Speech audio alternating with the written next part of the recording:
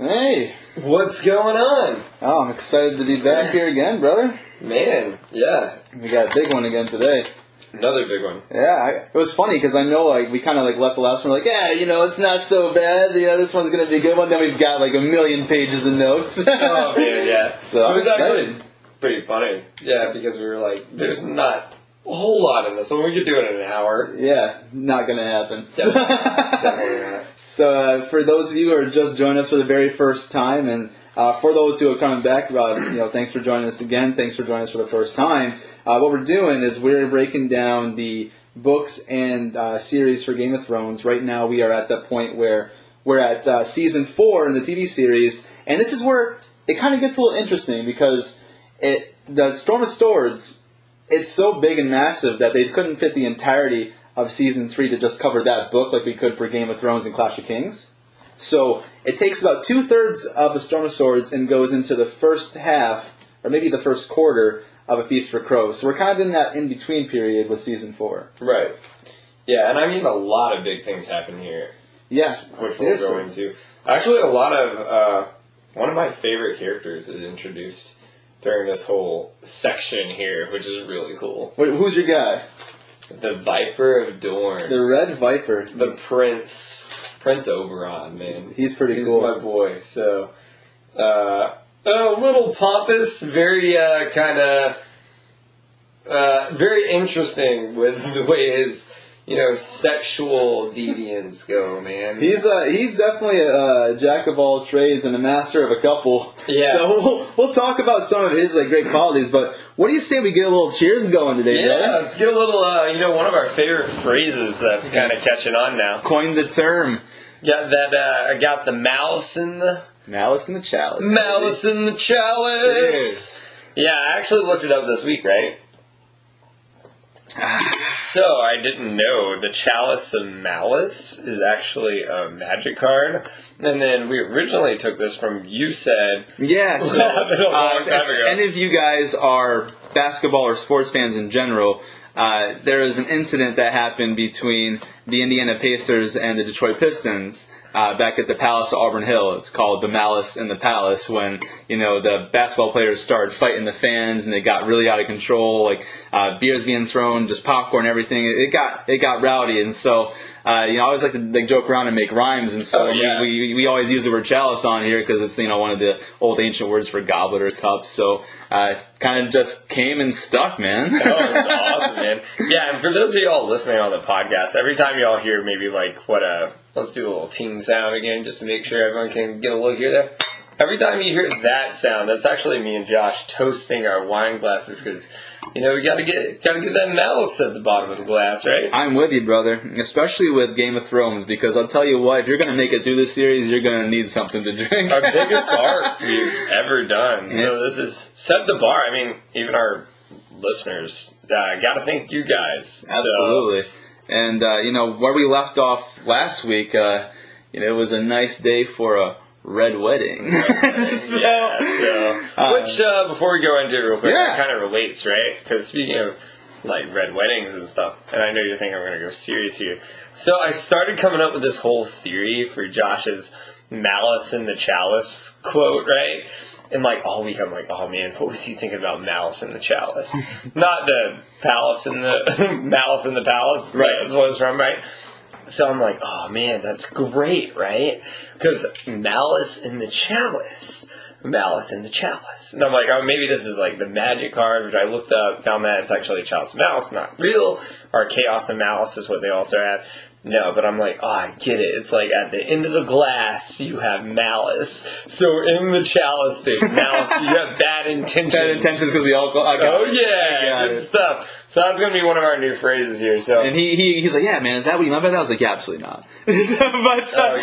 then I showed him, and he's like, oh, okay, that's awesome. But that's going to be our thing going forward. That's our thing, man. So if you heard us before, you heard Ridiculous Crew. Yeah. Has no rhymes. Has no rhymes.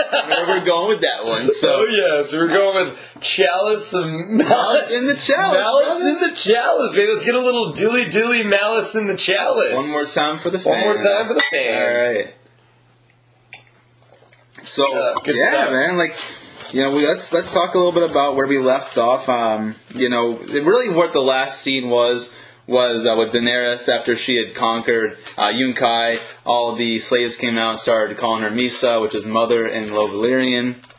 So, we kind of got to that point where she was coming into her own. Right. And so that kind of transitions to where we're at here in Season 4. It kind of the first couple episodes of Season 4 don't really focus on Daenerys very much. No, they really don't. And as we're kind of stepping away from Daenerys for just a moment, I want everyone to know, because a lot of people have actually raised this question, which it kind of seems, if you're like a diehard, Game of Thrones fan like me and Josh, like, you could be a little bit surprised because you think it's so obvious to, like, notice it.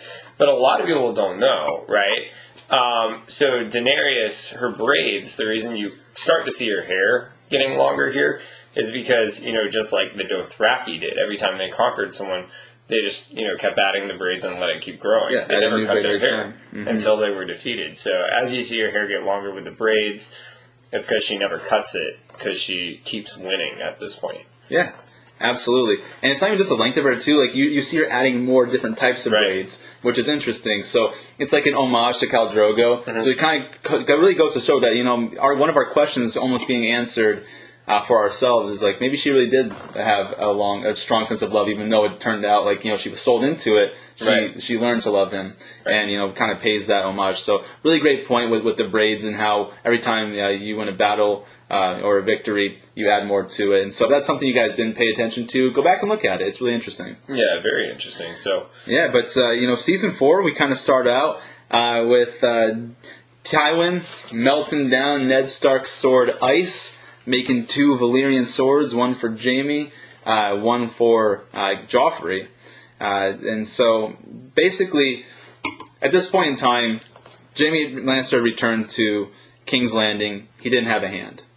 So Tywin figured, we have a precedence. We can, relieve you of your duties from the King's Guard. You're going to go back to Casterly Rock, find a suitable wife, and really continue the family name. And Jaime's like, no, I'm not. He's like, a King's Guard's a vow sworn for life.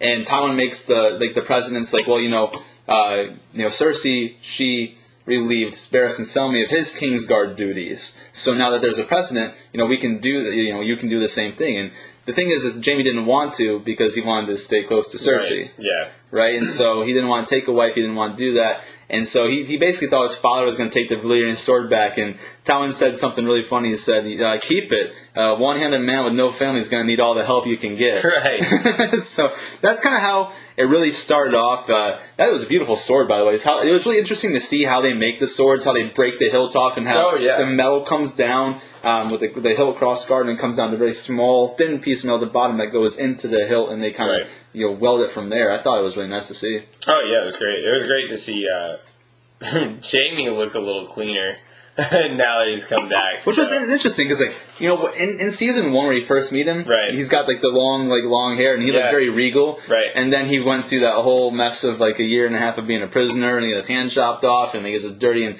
so he cuts his hair, it looks good and cleaned up. You know what's really funny is I was thinking about this the other day. You gotta look at the memes of he looks just like the prince in Shrek. Oh my gosh. From Season 1. I know exactly what you're talking about. He looks just like it, That's so funny. Yeah. It's Gaylord Farquhar, right? Is that the one? Not the short one, but the guy with the golden hair. Okay. What's his name? I thought it was that one, but Wasn't it? I'm interested in that. His name's... we'll look it up later on. Yeah, I want to look this up. But, I'm going to look it up right now. You want to look it up? Go for it. Now. I'll look it up. And while you're checking that out, I do want to talk a little bit about, because like you mentioned, one of your favorite characters is introduced at this point in time, Prince Oberyn. Yeah. They kind of almost disrespected the Lannisters in a way. So we don't really learn a lot about why the Dornish are kind of upset with the Lannisters, and they didn't even send the actual Prince Doran.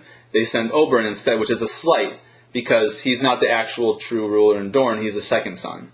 So they had already arrived earlier ahead of the welcoming party, so Tyrion was telling Bronn and Podrick that, I'm a great diplomat, I'm excited that he's gonna kind of take control of the whole situation, and like the Dornish people just kind of roll over him.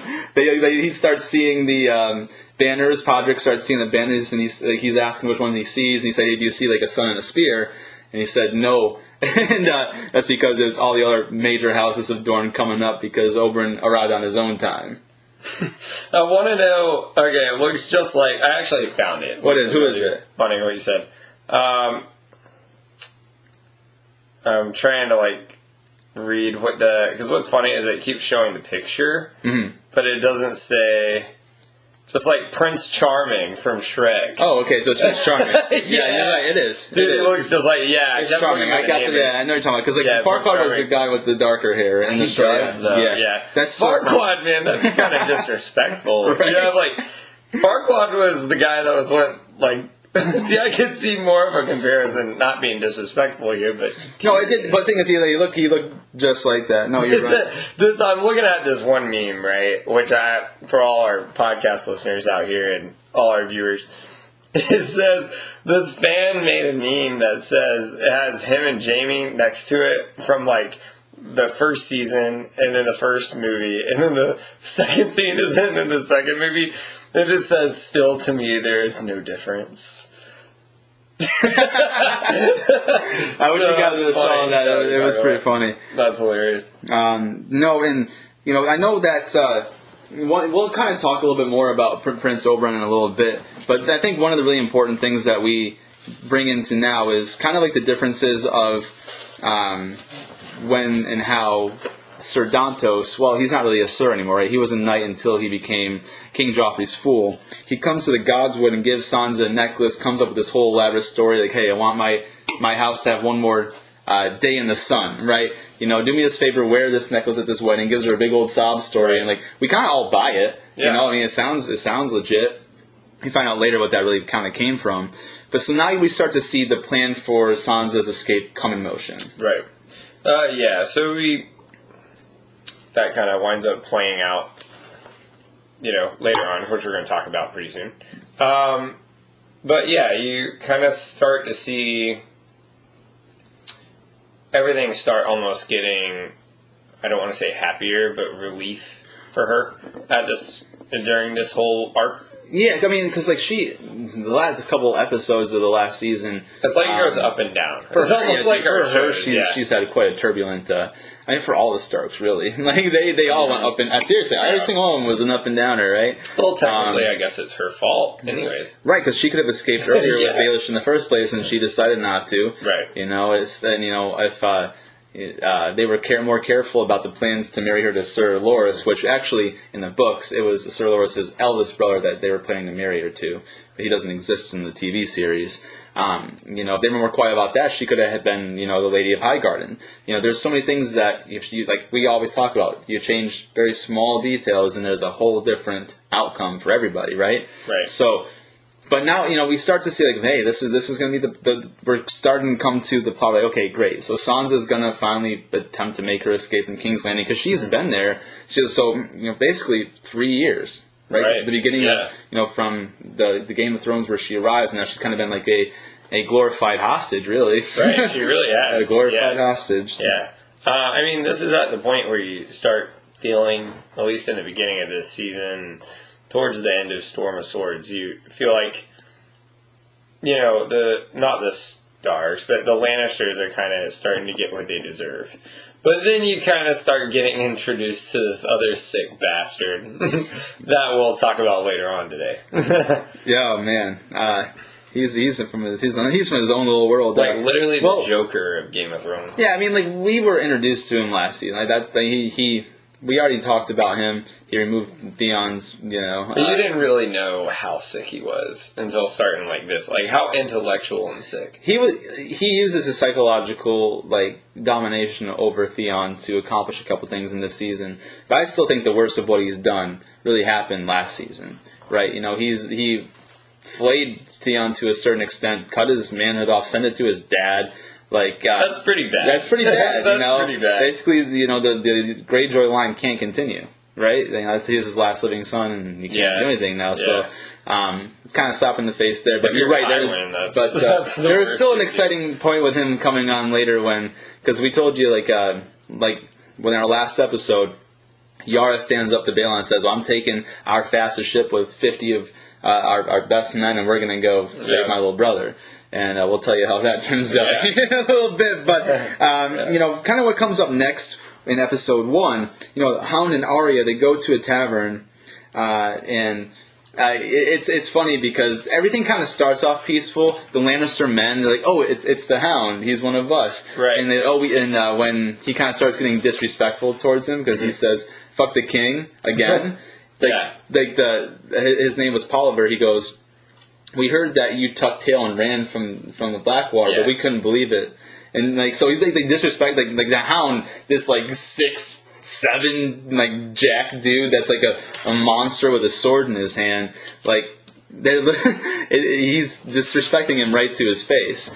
And so even though he had said that he's gonna the drinks are on them, and he wants chicken and stuff, then he realizes that he said "fuck the king" and they're not with the Lannisters.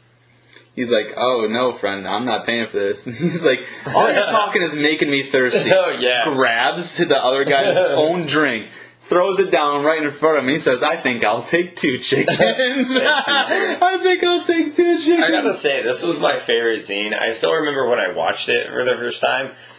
This, even all the way to the end of the entire series, was one of those episodes I remember just the scene because it was so significant and everything that went down, how funny it was, but how it really showed you have these soldiers, just like Brad Pitt says in Troy as Achilles.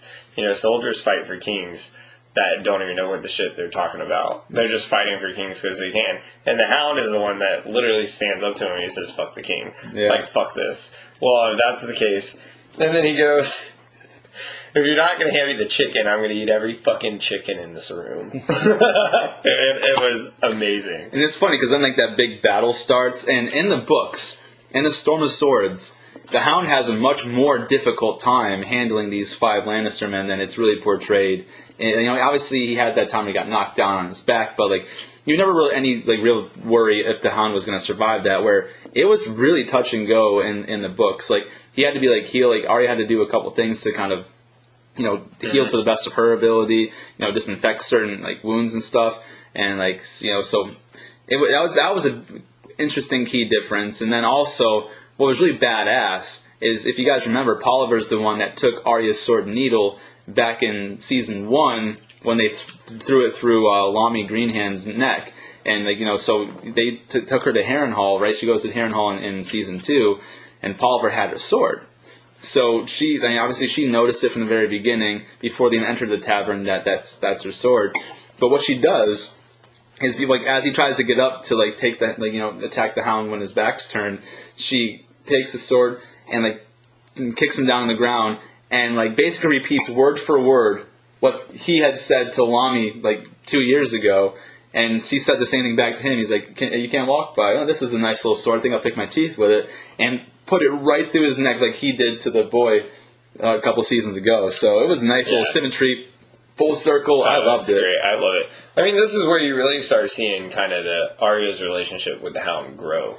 Their interaction with each other. And I mean, we talked about this in other episodes before, but how you're kind of starting to see Arya develop at this point. She's not getting her ass kicked as much anymore. She's starting to do some of the ass kicking. Yeah, she's no longer a princess. She's right. Yeah, she's always had the thing, but she's always had gotten the short end of the stick, and she's starting to finally come around on that end.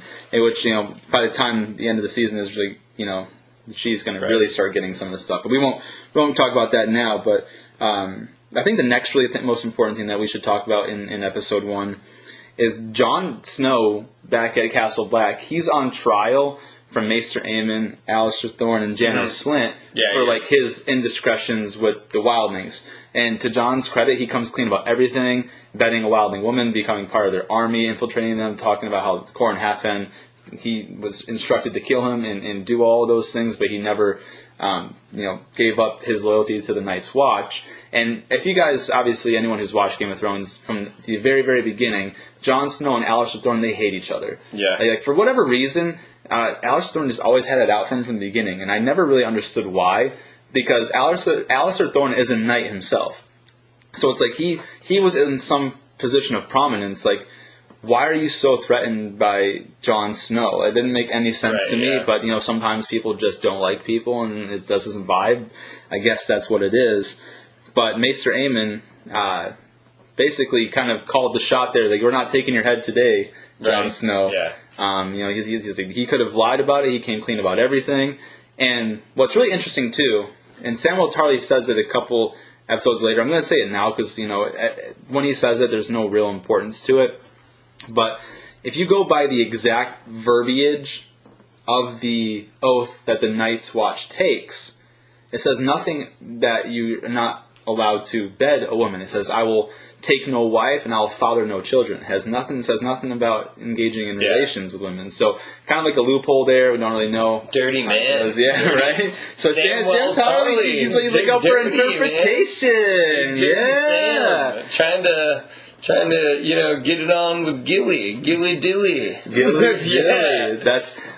Honestly, that's the one thing that we'll talk about that in a little bit, but, really those were the big main key points in episode 1.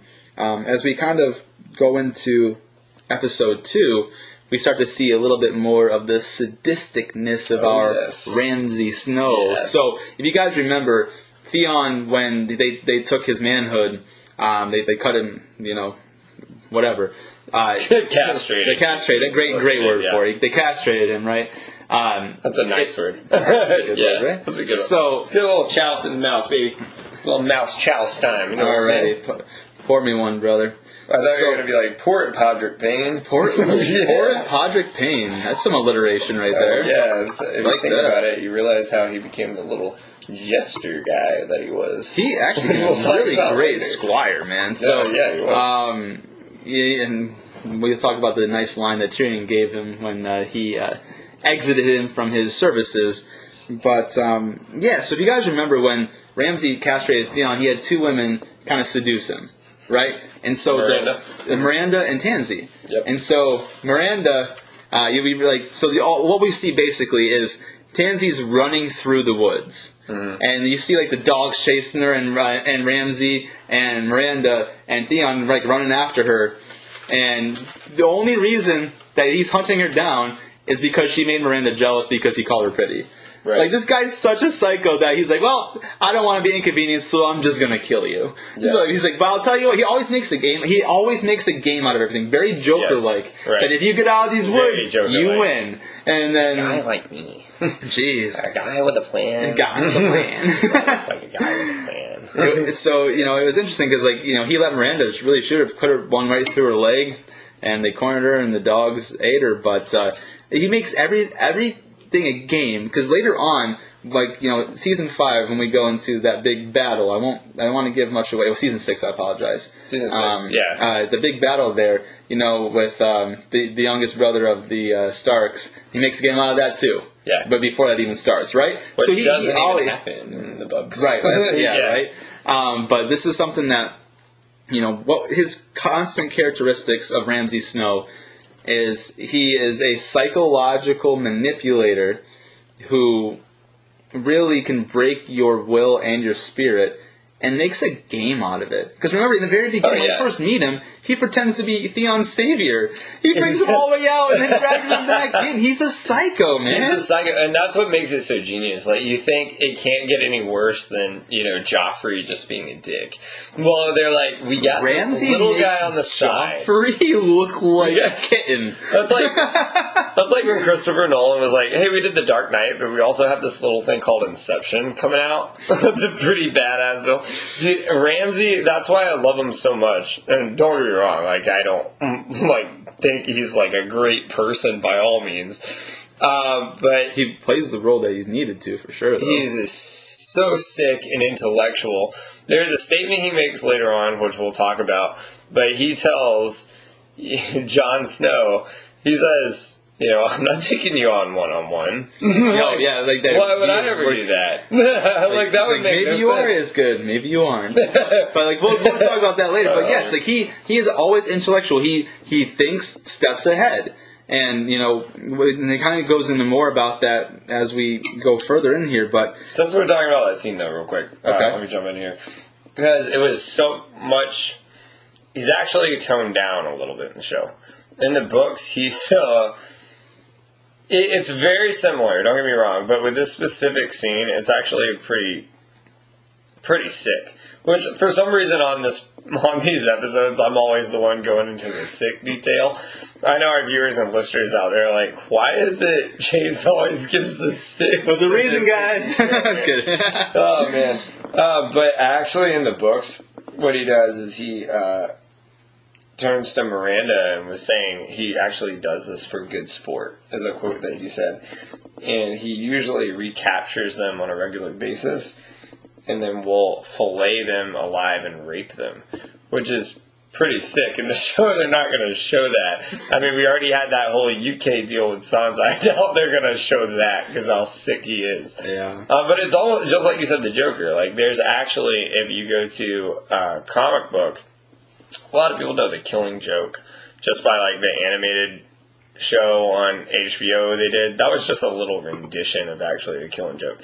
Actually, The Killing Joke with the Joker, he actually rapes Commissioner Gordon's wife, and he's like a sick, just like in, I mean, it was more anarchy Joker, right, in The Dark Knight, but just how Ramsey is to the Joker, they're both, not that they're going off the seat of their pants, but they're so intellectual to the point of they can come up with a plan right there, and it works perfect. Like, even when, this whole time, this plan was to make sure Theon didn't realize he was even himself. Well, and I mean, outside of that, like to your point, like he came up with that like maneuver in a way, like when his dad came back, Roose Bolton comes back and like totally berates him for like making Theon his little plaything. Like he right on the spot, he's like, okay, well, hey Reek, come over here. I haven't. You're gonna like let me present myself in front of my father. Like, doesn't have to shave. Puts a freaking razor in his hand. Like taunts him about killing Robb Stark, and like the guy's just shaving his face all the time. Like he is one step ahead of the game, and his character is like detestable. You do not. I couldn't stand it. Every time he's on scene, I was like, oh, I can't stand this guy. But that is like the role that he's meant to play, and it's really interesting. Yeah, which two things here, real quick, before we jump on. As far as one, I want to say the fact that she was eaten by the dogs, right? Mm-hmm. That's all foreshadowing for later on, for that one scene.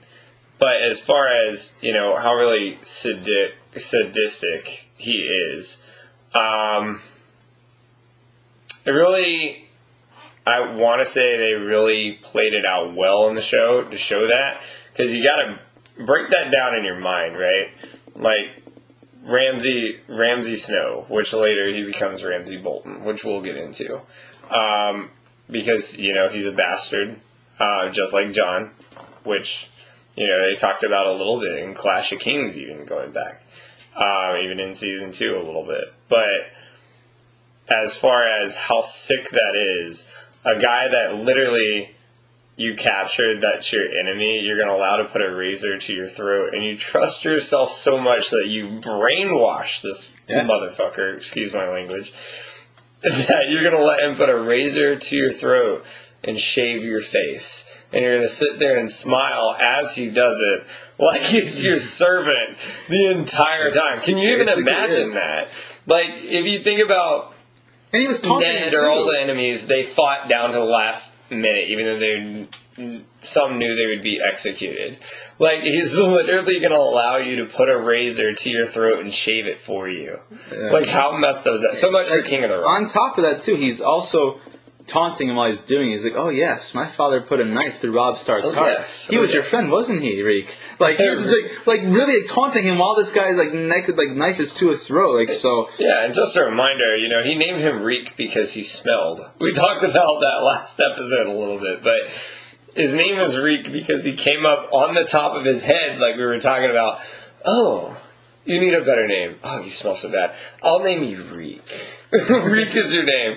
But one thing I wanted to mention too, actually, because we did talk about bastards. Every bastard of every area has a specific last name. So in the north, every bastard is called Snow, where in the like the Riverlands, every bastard is called Rivers, and then in Dorne, every bastard is called Sand. Right. So that's some of the important things that I wanted to bring up as well. Yeah. But I feel like we spent a lot of time on Ramsay already, and we haven't even gotten to a lot of what he does like later on. Yeah. So we'll jump back into him a little bit, but I think it's going to be really important. Yeah. One quick thing, though, real quick before we jump. I know we're not focused on Daenerys much because it starts to move away from her a little bit. So we mentioned last episode, Dario Naharis was recast due to Netflix. So you kind of see him in the very beginning gambling. Not Netflix, Tron. Tron or Transformers. It was one of the two. One of the two. He took a big movie on, and so he wasn't able to do that. He wasn't able to do the role. There's a lot of actor changes in Game of Thrones. Yeah, we're gonna go through that for too, sure. But you saw this gambling scene with Grey Worm, where that was kind of introduced. So that didn't happen in the books, but I thought it was really cool. Yeah. That was a good idea for introducing him. Yeah, good point. That was a good idea for reintroducing him as a new character, right? Because some of the other ones, they just show up and you're like, what is going on? What? 100%. But when Martin Lannister died and he came back as Tom, and the new king, wait, dude, you died 2 seasons ago. What are you doing? Just out of nowhere. Which, real quick, since we're on this Dario Naharis topic, I almost thought he was a little bit more almost suave, Prince of Persia-esque, more cunning. He wasn't as Gerard Butler, I'm gonna completely F you up kind of thing. Yeah. And I'm such a badass, Achilles, I don't need to do shit, I'm cool. Ooh, that's a good characterization of the previous Dario Naharis. He was very Achilles-esque. I like that. Yeah, it was badass. I like that. That was dope. See, I can make my references and everything. Everything. Joker and Achilles. 2 for 2, baby.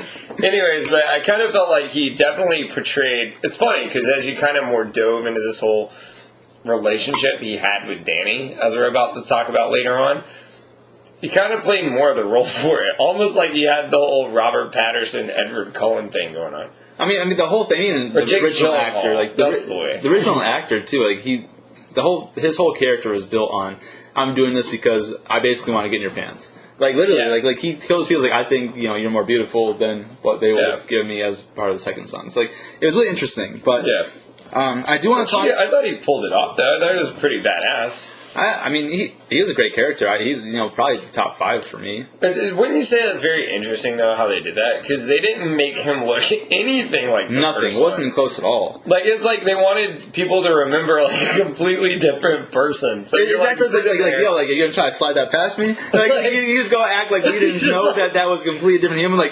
With the first okay, so we'll talk about more in detail later on. But the Mountain.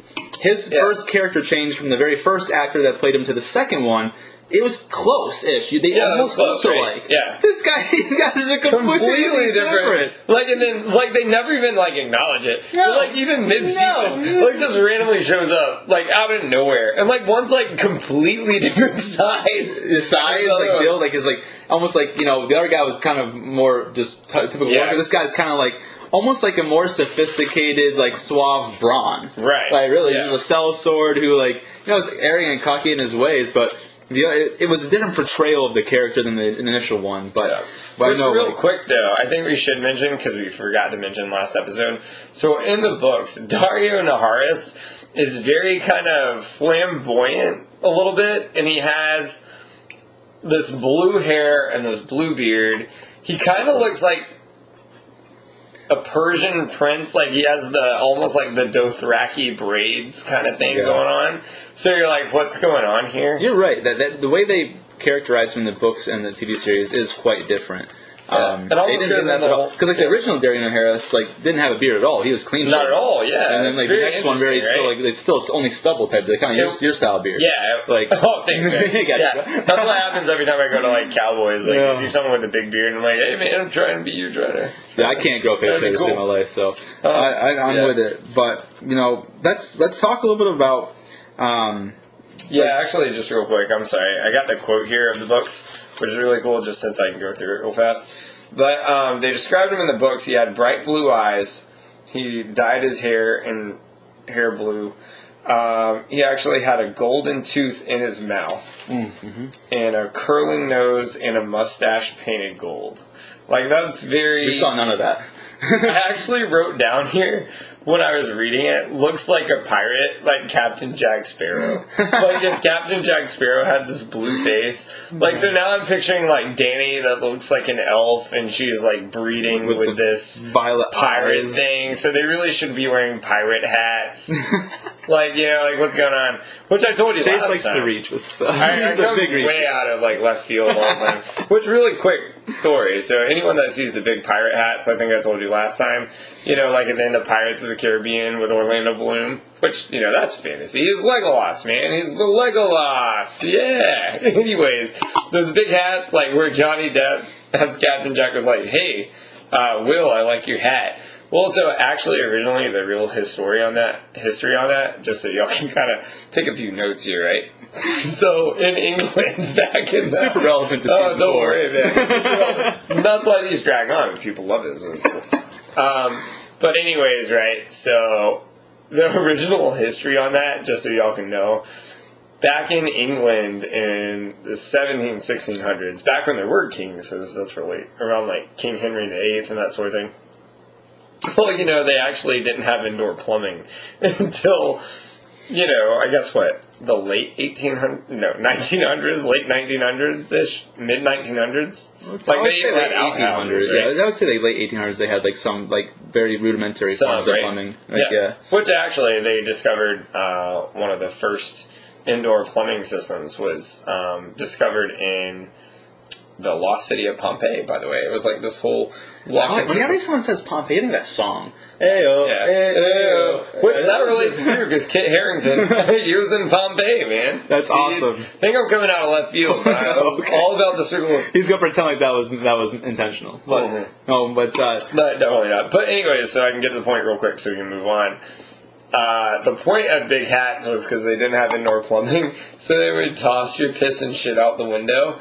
So actually, they had the hats so the piss and shit fell out. okay. Yeah, so everyone's like, every time you're thinking as a fantasy fan, right, as I am myself, oh, give yourself a badass hat, right?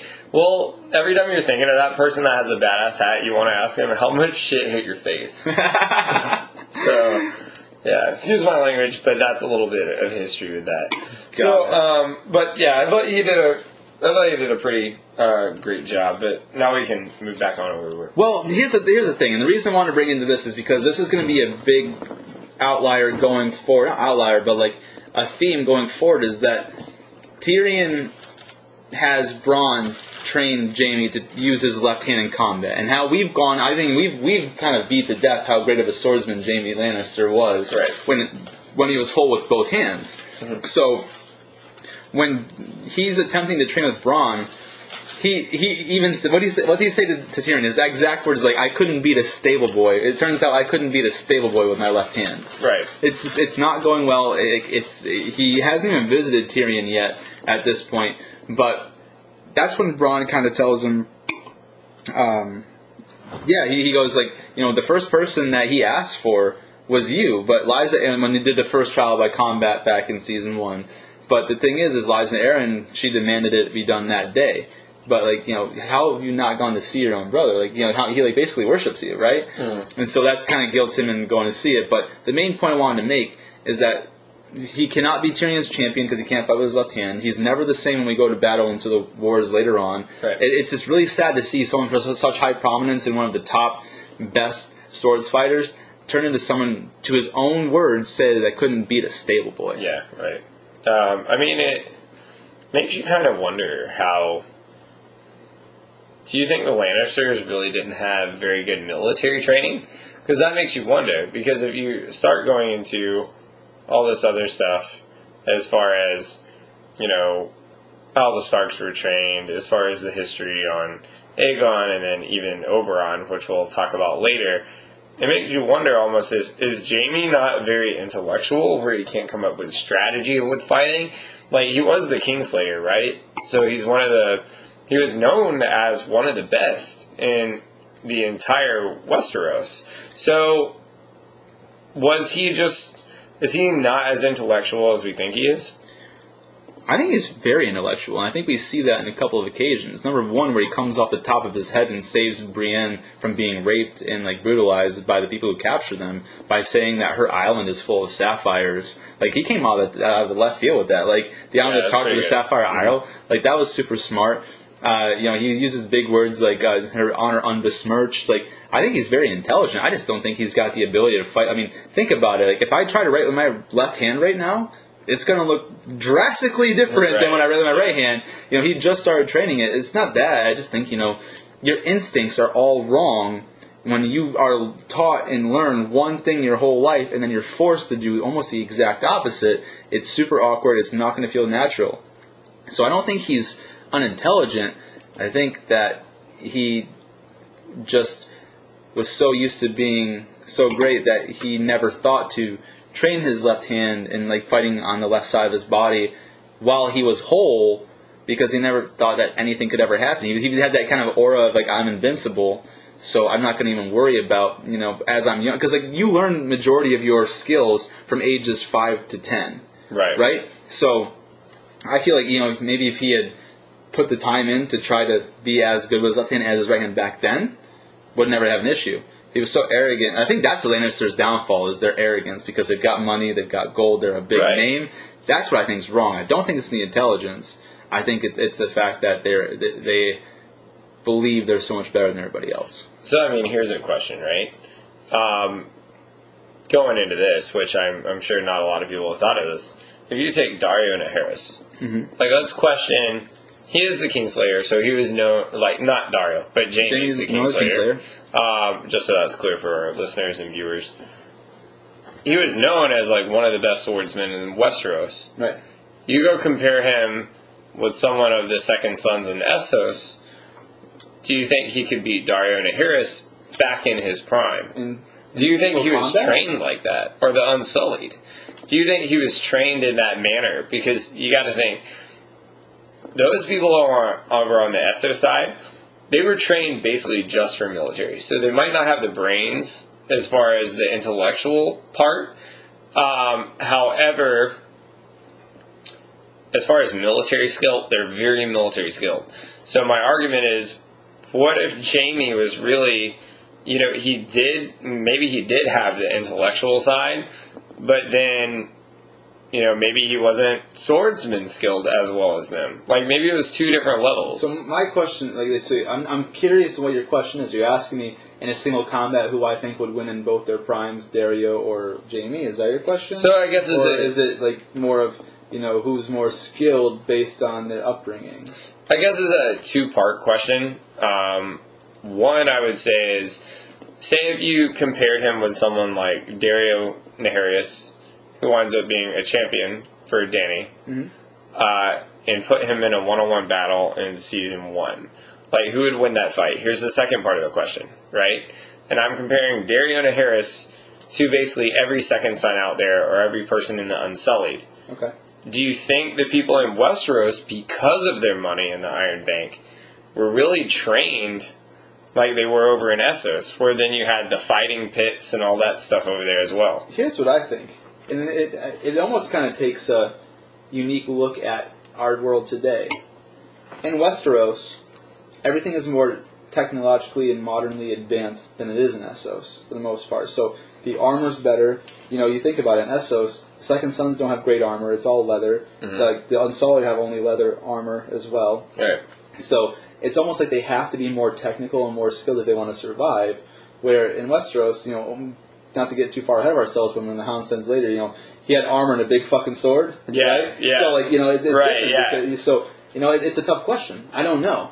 Because, people like Daario Naharis, they don't fight as a swordman fights.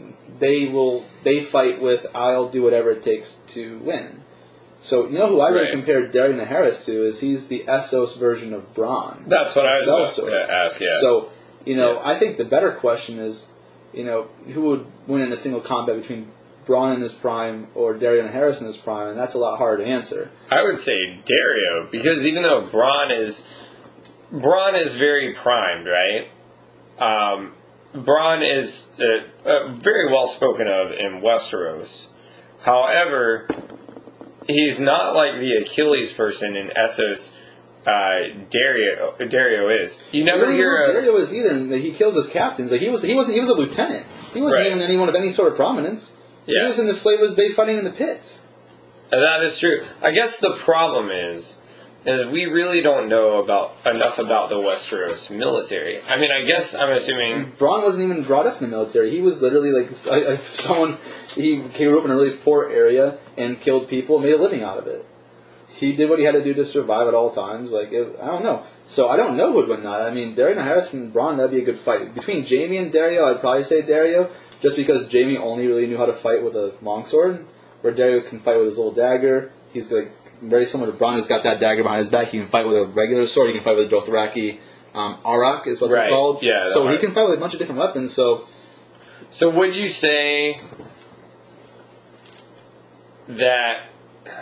Not that Westeros is spoiled, but would you take armor and money over military skill? Yes. Every time. Yeah, okay. I mean, that's a good argument. 100%. I can't argue with that. Especially you're talking back then. Because there's no real projectile missiles, there's no armor-piercing rounds, there's no guns. I mean, it's funny you said that, because it makes sense. It's almost like going to what the Hound was saying. Like, he would take a broadsword over... a big fucking sword over... Yeah, I mean... We'll go to that later, but, there was no dancing guns around. Then, right? There's no projectile missiles like arrows, unless you're at a very close range, you're not piercing that armor. So I guess you're right. It goes down to, you never bring a knife to a gunfight. Never bring a knife to a gunfight, so... I can agree with you. I get on board with that. Just a very interesting question, how each side probably perceived each other. Yeah, and... what I also think is interesting, now you bring it up, is they've never really, outside of the Targaryens, who came to Westeros to conquer, Westeros and Essos, they really don't have any interaction. Right. Outside of that way back when Aegon and the Targaryens came over and just took over Westeros. So, right. Yeah. But yeah, so I like to think of it almost like America. Like, we've got a lot of technology, and because of that we're very advanced, but if you want our best single combat fighter hand to hand going against the top Russian fighter hand to hand, I think the Russian guy wins. You know what I mean? They're just it's just a completely different. I mean, I don't know. They've got to wrestle bears out there, bro. When's the last time you seen an American wrestle a bear for fun? I don't know, man. I mean, my argument with that, me and Josh have to go back and forth, is go look at Rocky. That's a movie. Rocky 3. Rocky 3. That's a movie. Or how about Creed 2, man? I'm just kidding. How about it was funny. I know we're really getting off. By the way, we actually do have some listeners in Russia, so wanted to thank you guys. Shout out, guys. Yes. We do see you guys on there, so it means a lot. Y'all are actually doing that. We actually had another listener from India this week, so that meant a lot to us. We noticed you guys in other countries, and just since we're on that topic, we love you guys out there. So it means a lot y'all are tuning in. For sure. And just to touch on this Russian thing quickly, because I saw it in video, and I don't even know if I could find it again to save my life. But basically... And relax, take your time. That's why we have this show. Anyone that knows us knows this is us. Yeah. And just like a battlefield, it was an actual warfare they were being shot at. This Russian guy got shot, kind of tipped his helmet that he had on. The bullet was lodged in his skull. It was half in, half out, but not to the point where it was. I think it barely just indentured his skull cavity, so the majority of the bullet was sticking out. This guy's commander grabbed pliers, pulled the damn bullet out, then threw vodka in there, and he put his helmet back on and went right back to it. Dude, are you kidding me? And this was in Russia? It was in Russia. Dude, it was in a cave. Someone with a sniper. It was a sniper. Dude, it hit the guy's helmet. It stuck halfway in and out of the How does that happen? They pulled it out with the guy grabbed it, pulled it out, threw vodka on it, put his hat back on, and just went back to work, bro. That is insane. Are you serious? No. That's insane. I know we got kind of... just don't bring a knife to a gunfight. If you're American, don't get a fight with a Russian. And I'm not hand-to-hand combat, anyways. Hey, use our technology, guys. We got it. So, and we love you guys from Russia out there. So, we love everyone, honestly. Yeah. We're glad you tuned in. And no, we were just saying how much more. Really trying to make a comparison, Westeros and Essos, to not as technologically developed countries. Basically. Exactly. So in the end, you would choose technology over brawn is the answer. Right, there. yeah. Technology over skill, technology over brawn. Gold and soldiers win wars. Yeah. That's what they say back then. So that's what the Lannisters are built off of. Yeah. Just like Casterly Rock that we'll go in later. I mean, they're all about money, which is why they're in power right now at this moment. Yeah, and actually part of their power too comes from the treachery that Roose Bolton pulled last season with the Red Wedding. And the reason I bring up Roose Bolton is because he returns to the Dreadfort, and he kind of chastises Ramsay a bit about kind of making Theon his plaything, because what he wanted to do is he wanted to trade Theon for ransom to take Moat Cailin back, because he used the words like, I had to smuggle myself into my own lands. So he's kind of very, very frustrated. He's like, I put too much trust in you.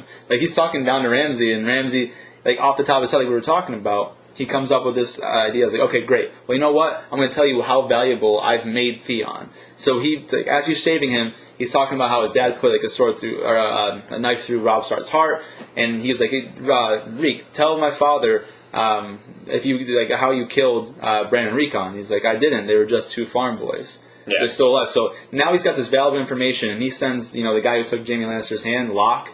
He sends him out to the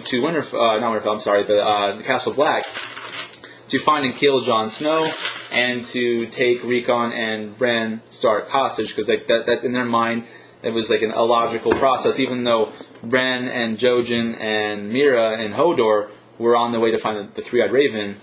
Like, logically, you would just think they're going to be at Castle Black with their brothers, so they send Locke there to kind of infiltrate the Night's Watch and do them dirty in a way. So I think that was really important.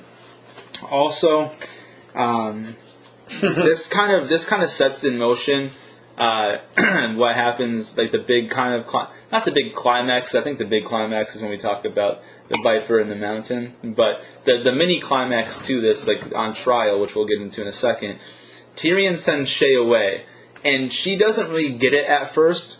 So Tyrion, he has to kind of be mean-spirited about it for her to finally understand, like, this is over, you gotta leave. He said, I have a wife now. You're not fit to bear my children. You're a whore. Like, literally throwing her, like, just shaming her because she won't leave otherwise. And it really comes back to bite him in the ass. It does. And you really feel for Tyrion here.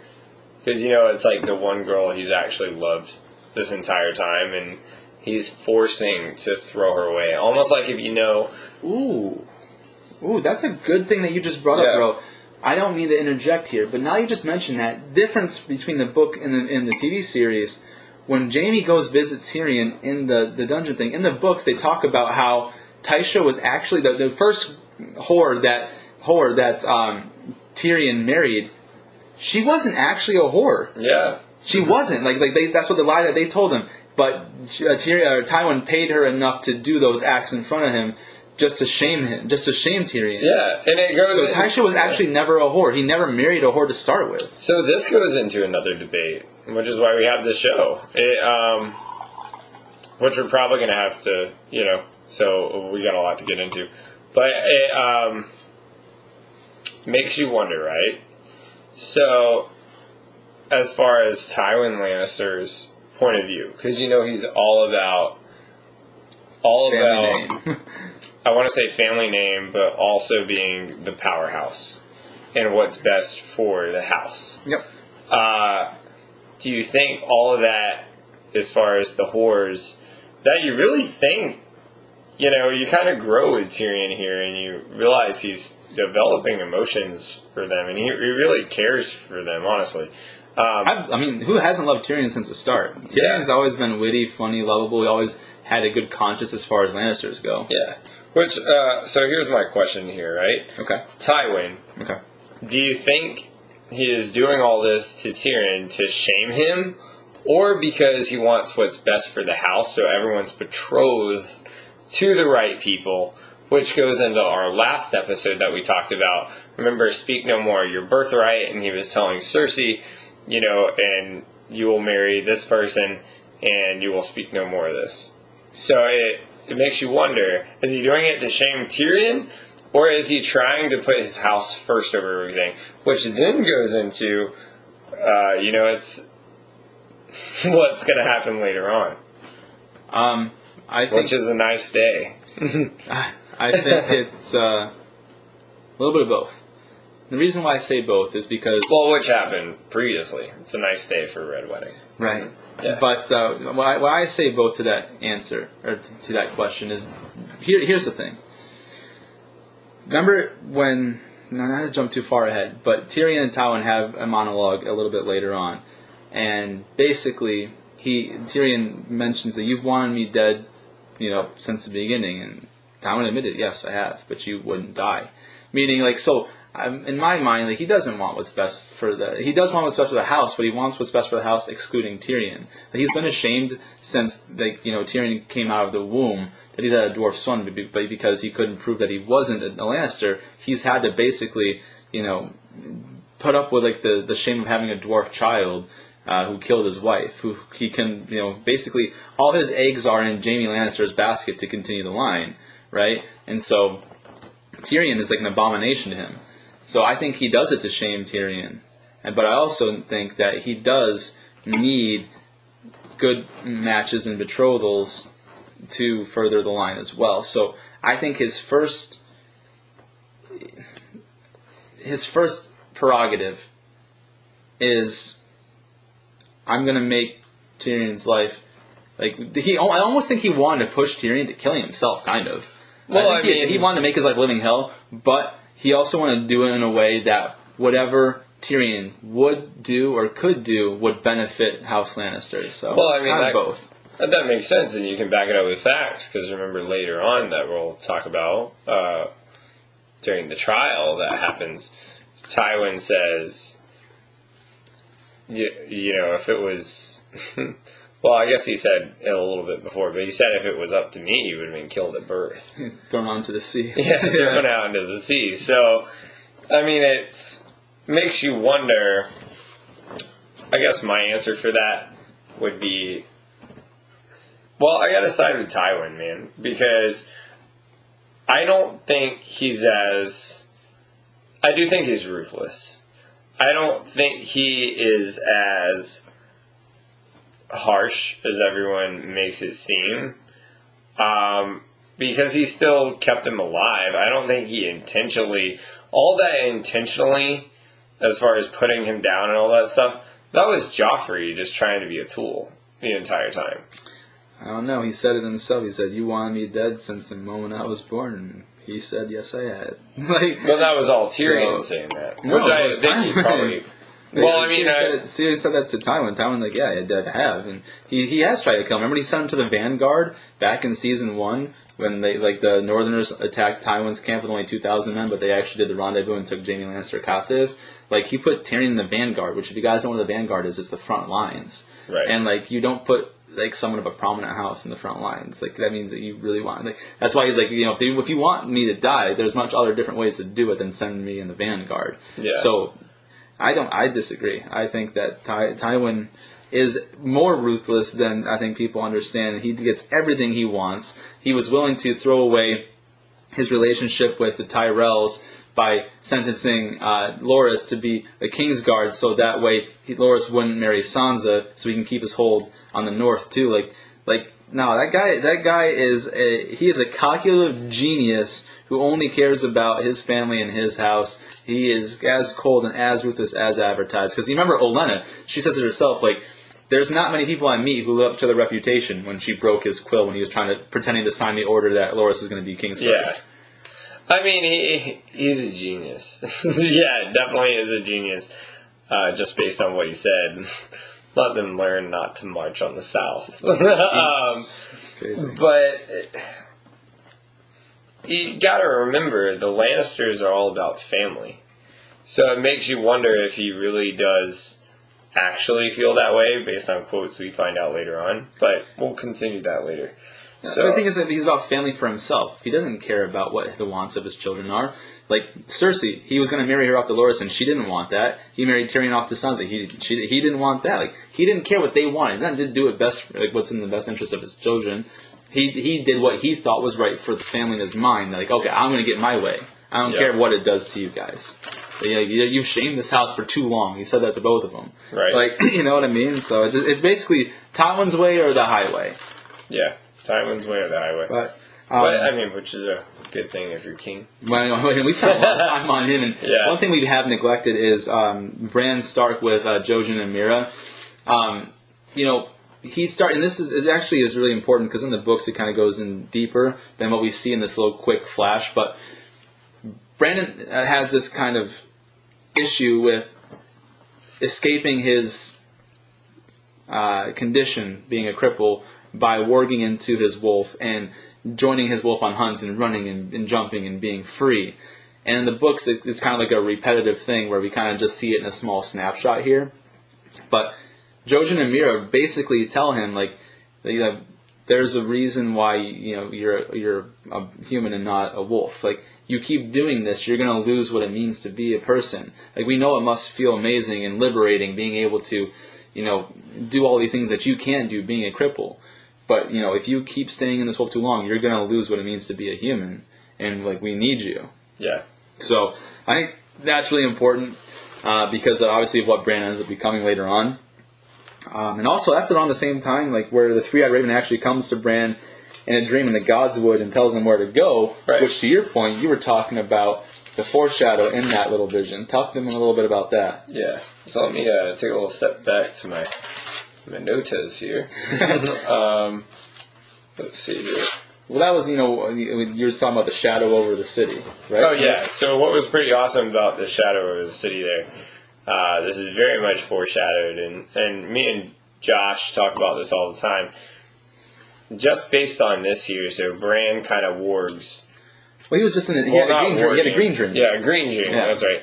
And you see the city, and then you see the shadow of the dragon going over it. And this is all foreshadowing, because what happens in the very end, we're not going to exactly say the end, but, the dragon goes over the city, and it's a very, let's just say everyone has a meltdown. It's an exact model of King's Landing. It looks almost like the title sequence in the TV series. That little, how it comes over that. It looks just like it. It's 100%, a full-blown model of King's Landing. So we always say, and we stick to this, disagree all you want, the intention from the beginning for Daenerys was that she was going to be the Mad Queen. Which I didn't pick this up until I focused later on, but just look at the DVD case of that shadow and think about where that comes from. Because a lot of people think of, that's just because there's a dragon in the show. No, it's coming from that green dream. Right. Because, it's funny you say that, because on that case, the books line up with the series for the most point. There's 3 swords. You can see the Storm of Swords, right? Which is funny, because we always talk the symbolism of 3. Right, so the Storm of Swords, it has, the 3 swords on the cover, and then it has a dragon in the background. So, you can't just say that because it has a dragon in there, because you see the swords. Right. Right, so, I'm with you. I don't know if the cover itself was a symbolism of what's to come. I definitely believe the dream itself was. Yeah, I think it was. And even later on, we'll really get into this later, when Jorah ends up having a discussion with Dany about what she decides she thinks she needs to do to the masters of Yunkai and Astapor. That really kind of even pushes it even further. So, yeah, it definitely does. We've been on this bandwagon from the beginning. You guys weren't paying attention if you think that they just threw that in there to ruin the entire arc. It was never like that. It was always meant to be. Always meant to be. Yeah, always. Going into the next episode here, what do we got? Oh, not even the next episode, because we're still in. It's so funny, we're still in episode 2, right? Marjorie and Joffrey get married. Joffrey takes his time, humiliates Tyrion in front of the entire, whoever's invited to the wedding, the 17-course meal, outrageous, 77-course meal, something outrageous like that. This entire time, just, pouring the wine over his head, cutting the gift with the sword. So, Tywin presents the Valyrian Steel Sword to Joffrey. Joffrey cuts the book that Tyrion gave him as a gift. Joffrey's just, ragging on Tyrion this entire time, and shames him into being his cupbearer. And he's like, oh, it'd be an honor to serve. He's like, it's not meant as an honor. He's my cupbearer. Yeah, he's like, it's not meant to be an honor. Like really being disrespectful outwardly, so other people are seeing this, and he ends up taking sips of the wine, eating the pigeon pie, and he starts choking, and we have what's called the Purple Wedding, because King Joffrey Baratheon is now dead. Nice day for a purple wedding. Purple wedding. But one thing, as far as even the wedding scene, if you remember, he takes out that sword, and they have like a case of doves there. I remember he's like chopping the sword on it just to be a complete tool. And he like chops one of the doves. pigeons. Yeah, yeah. So it's almost like pigeon pie. So pigeon pie. So it's almost like it seems like symbolism. Like of just I guess you can interpret it as like killing happy things. Like the guy that kills the dead puppies, and you're like, okay, just fucking kill this guy off. He's sick fuck. Yeah.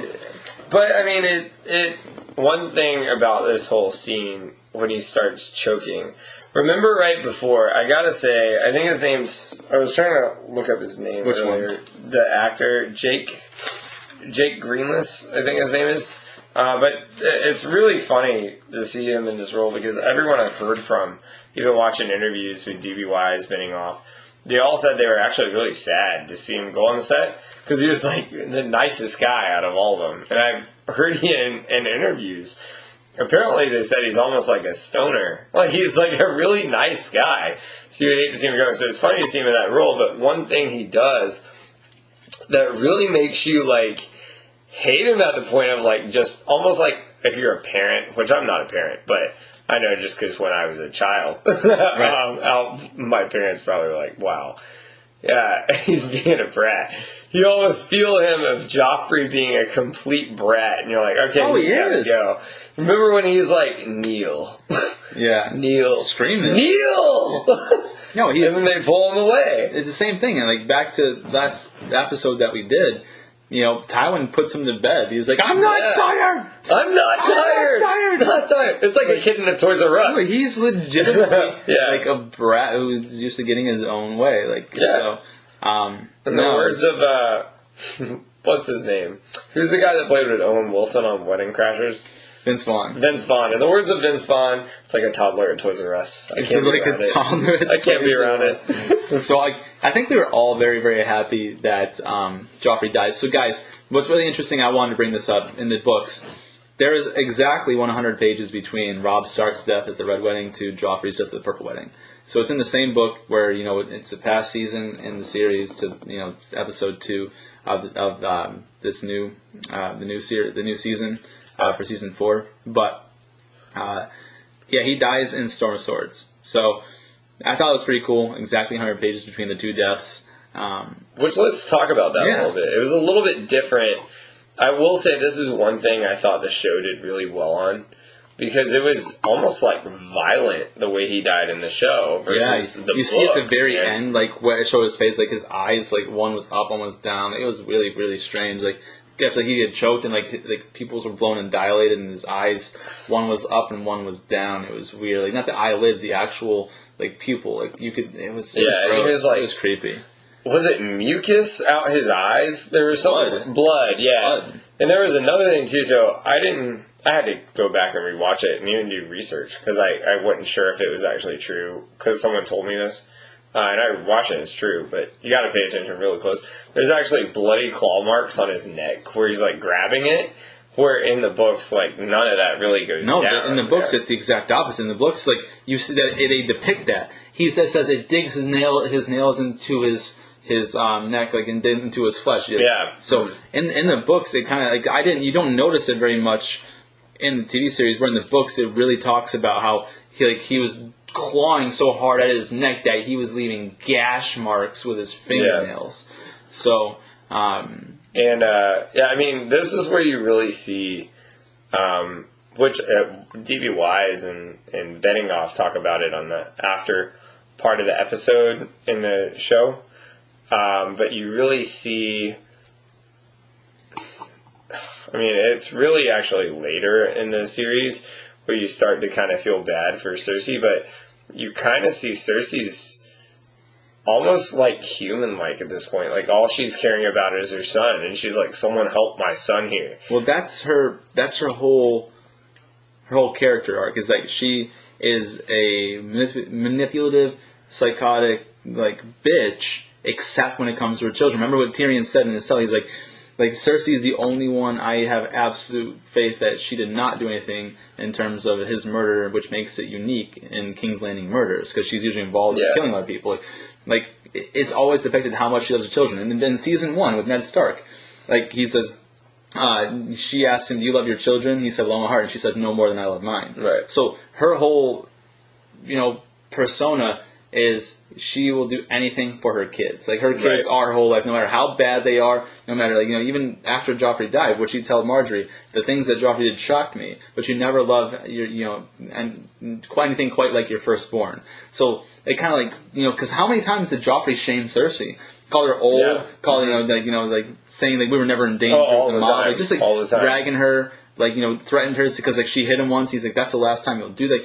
Legit made her look stupid, humiliated his own mother, and she still stuck by his side and was a wreck when he died. And so that's a little bit of Cersei's characterization, is that, say what you want, she loves her children to death. Which, in the books, is a little bit different. Like, a lot of people actually leave the scene in the books as it's happening. Like, they're fleeing. Like, it describes them as leaving. Whereas in the show, which I think I like the way they did this, because it almost gives a little bit of foreshadowing. Like, I don't want to say, like, spell to delta kind of thing. Because, of course, you have Olenna that's like, help your king! Help your king! He's on the ground there, and it's... and then, of course, who you have that's holding the cup, like, what the hell is going on? And he's staring at him as his hand is literally trembling, which was almost the exact description in the book, word for word. He said he felt it in the books, like, he felt a strange calm knowing that he was gonna, that Joffrey was gonna die. And Joffrey, pointed his, finger and, his hand towards Tyrion. In the book. That didn't happen in the TV series. Which, here's a question. Do you think in the book George was really trying to describe...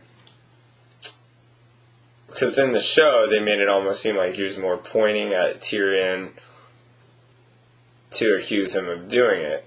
In the book, do you think he was more... Well, he didn't do it in the TV series. He didn't point towards Tyrion in the show. Right. Do you think he's more... The question is, do you think he's really... doing that to ask for help, or do you think in Joffrey's point of view as he's dying he's really trying to tell everyone he's accusing Tyrion of killing him? I don't know. That's a good question. Yeah. That's a great question. Because, just based on where he was positioned, at least what we were able to see in the TV series, he was positioned in that very awkward area where, if he did raise his hand, it was in Tyrion's direction, but, I couldn't tell you if it was more of an accusatory point. I was like help, But also at that time too, people had already rushed over to him and talked. So I don't know. Maybe this is going to be my answer. I think that he was trying to accuse Tyrion because he was choking, and Tyrion's the one that gave him the cup. See, when I took it, because when he is raising his hand, it almost curls for a second, right? You're sitting there wondering if it's because, remember, Cersei's over him holding him, almost like if he's becoming like a child at that point. Mom, help me. Because if you go back through the entire series, even if you go to the Battle of Blackwater, he tried to run home to his mom.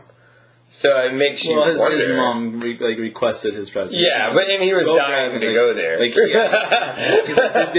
I remember when Lancel came out and he's like, "Well, did my mother say it was urgent?" He's like, "She did not, Your Grace." He kind of hesitated for a second. He should stay out there, and then he decides to go back into the chambers. But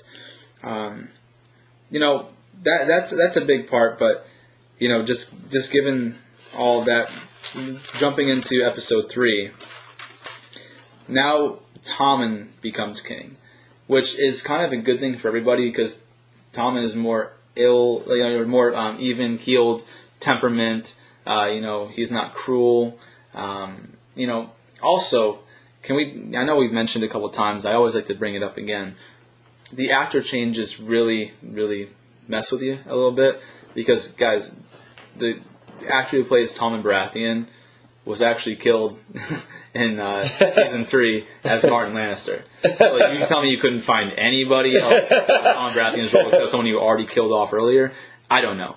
But either way, he becomes king, and now what's really interesting is you see the difference of when you have someone there as guidance instead of just letting you have what you want. Cersei kind of let Joffrey have what he wanted, and he got used to that. Where Tywin, he explains, he tries to make Tommen think, like, hey, what do you think makes a good king? And he goes through, being religious, being just, being XYZ. Finally, it's wisdom that he comes to, like, yes, that's exactly it. So he's, Tommen is younger and he's got more guidance than Joffrey did, where you wonder, like, hey, you know what, if Joffrey had the guidance and wasn't just given what he wanted because, Robert Baratheon didn't want nothing to do with him and Cersei was just spoiling her child, what could it, like, would Joffrey have actually been as bad as he was? Was that just a full-blown character flaw in himself, like he was just that naturally evil and sadistic, or was it because, his father never had time for him, his mother gave him everything he wanted, so he felt entitled, where Tywin immediately stepped in and was like, listen, we're going to teach you some stuff here, right? So I think that had a lot to do with it, too. Which, there was, I think we forget, here's how messed up Joffrey was. Like, we know he was a dick, but he was still pretty sick, too. Remember when he was about to get sent to bed? Like, he did get sent to bed by Tywin, and he didn't want to go to bed. Well, what whole sparked this whole damn thing was he got into an argument with Tyrion because he said, send me Robb Stark's head. I'm going to send it to Sansa. I will have it put it on her dinner plate in my wedding. I'm going to serve it to her on my wedding. And he said, she's not yours. Yours to torment. She's not yours to torment. I am king. Everybody is mine to torment. Like, he's like a dick. It's like he's not intellectual. But he's got no sense of intellectual. Yeah, no sense of intellectual. He's just really like a complete tool. That's really messed up. He's a spoiled child that is used to getting what he wants. Because, he's so delusional. Remember when, the Battle of Blackwater Bay, he's like, I'm going to give my Uncle Stannis a smile. A red smile. Like, in his mind, he was so delusional, he thought he could defeat Stannis in single combat swordplay one-on-one. Yeah. When have you ever... In the books, it shows Joffrey, did some sword work or whatever. But really, you're gonna beat a seasoned veteran in his prime, Stannis Baratheon, who's known as a warrior. You're gonna do something real big, Joffrey. Okay, he's so delusional, man. Oh yeah. He was a spoiled kid that got everything he wanted. His dad couldn't have any less time for him. That's exactly what his downfall was. He thought he could do whatever he wanted because he had the title of king. Yeah, that's what it was. Which is funny the way he's described in the books, because remember he has those long, blonde curls in the book with the long hair. Almost looks like someone that's been pampered to the point he's putting on women's clothes. He's yeah. Interesting. So it was a very interesting depiction there. He's not brawny. He hasn't really trained much in the military. He's just like you said. He's been given everything he wants. Yeah. And he's a spoiled brat, is what it comes down to. And talking about Stannis, too, now we kind of jump to where Stannis is, because it's been a long time since we kind of even brought him up, which he plays a major role here later on in Season 4. But him and Davos are on Dragonstone, and they talk about Joffrey's death, and talk about, hey, we need to press our claim now. It's now that all the Seven Kings are in disarray because Joffrey, who was kind of widely recognized as the king of Westeros, is now dead. This is our time. Yeah, which, by the way, I have his name written down. Jack Gleeson. So Jack Gleeson did an awesome job. The guy who portrayed Joffrey. Could you imagine being that sick when really everyone knows you as the nice guy? Yeah. That's pretty funny. Same thing with Cersei. There's people who did not want to meet her at Comic-Con because they thought she was a bitch because of how well she played her role. Mm-hmm. They're great actors. Or here's a funny example. So everyone knows Bradley Cooper. You know, he played Rocket, like we talked about in our first episode of the MCU. Played a lot of roles. He did that first role, which is funny. We talked about Wedding Crashers. See, almost like I planned it at this point, right? Circling back around. But he said that one quote that said, "Claire, get your effing ass on that altar." And ever since that, he said, like, everyone that sees him in public sees him as, like, a complete asshole. Like, a complete ass. And if you go into, like, A Star Is Born, like, he's, like, the nice guy. Think about that. Like, you have such a commitment to your role that people think that is your personality. Yeah. That is the difference between, like, good actors and great actors. Oh, no, it really is. So, I mean, I thought they did a great job because I found myself hating both Cersei and Joffrey. Cersei more so, but... Could you imagine, like, like, them in the store, you'd be like... And you know, you see, like, someone really famous, of course you're like, oh, man, that'd be cool, go get a picture with him. And then you, like, see him and you're like... Yeah, I think I'm going to walk down that aisle. Actually, how about you, you know, I know I'm over here trying to get some milk, but I guess I'll drink water for the rest of the week. I'm going to go ahead and check out. But yeah, okay, so this kind of brings us into, which, by the way, Peter Dinklage, you know, the stuff, the monologues we get to hear him say in the season. Well, yeah, are phenomenal. For sure. Yeah. But actually, talk about the trial, now you mention it. I did want to bring this up real quick. So especially since we talked about Tywin and how calculated he is with his moves. He actually goes to Oberyn, the Viper, and he asks Oberyn to be a judge at Tyrion's trial, knowing that Oberyn wants to kill the entire Lannister family for his sister Ellia's murder. You know, he wants to kill the Mountain because Mountain is the one who actually performed it, but he thinks that Tywin gave the orders. Yep. So, which I think this is a good time to bring this up real quick, actually. So, which means he must have had a lot of respect for Oberyn. Which for sure. Yeah. Which Oberyn, as a lot of people might not know, you know, he's the Prince of Dorne. So in the books, it goes into a lot of detail of what the badass he really is. Like, he's kind of like, which is really funny, he's described almost like Severus Snape kind of thing. Which you found him another way. But you thought of him as another way. But I thought of him almost like Severus Snape. But he's kind of...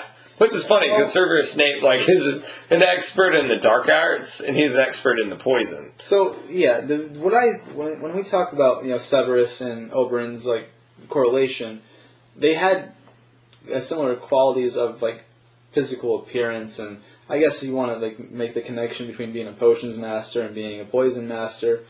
I get it.